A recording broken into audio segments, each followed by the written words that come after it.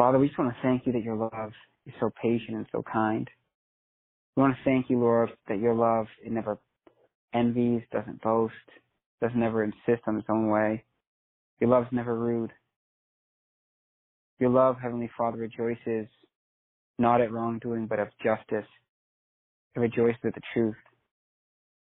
Your love, Heavenly Father, lays all things bare, enables us to have hope. It endures all things. It never ends. Though everything else, Heavenly Father, will pass away, our time on earth will even pass away. One thing, Lord, that never passes away will be your love, and for that we thank you.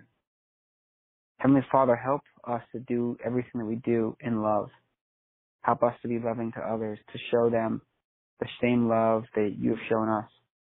Help us, Heavenly Father, to be, O Lord God, one with you and to be one with others the way that you've taught us and you've shown us a love where there's a certain level of oneness. There's a certain level of knowing that we are cocooned and underneath the love of God. We thank you for that, Lord. In Jesus' mighty name, we thank you that you loved the world so much that you gave your only Son so that whoever believes in him should not perish but have eternal life. We thank you, Lord God, that anyone who chooses to love his brother as himself, love his sister as himself, really shows what it is to know God fully and truly. We thank you, Heavenly Father, that your love covers a multitude of sins. We thank you, Heavenly Father, that your love protects us, keeps us safe. Your love guards us, it shrouds us, Lord God.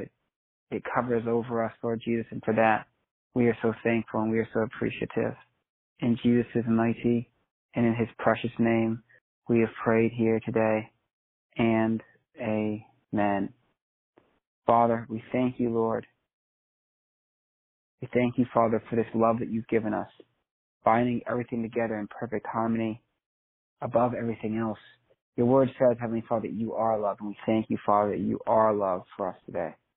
Heavenly Father, you aren't just someone who knows about love or who teaches on love, but you are the epitome and the very definition of love, and for that we thank you so much, Lord God. In Jesus' mighty name, we just want to appreciate you and thank you for the fact, Lord God, that you are the main source of love. You are our source of love. And for that, we thank you and we appreciate you. In Jesus' mighty and precious name we've prayed. And amen.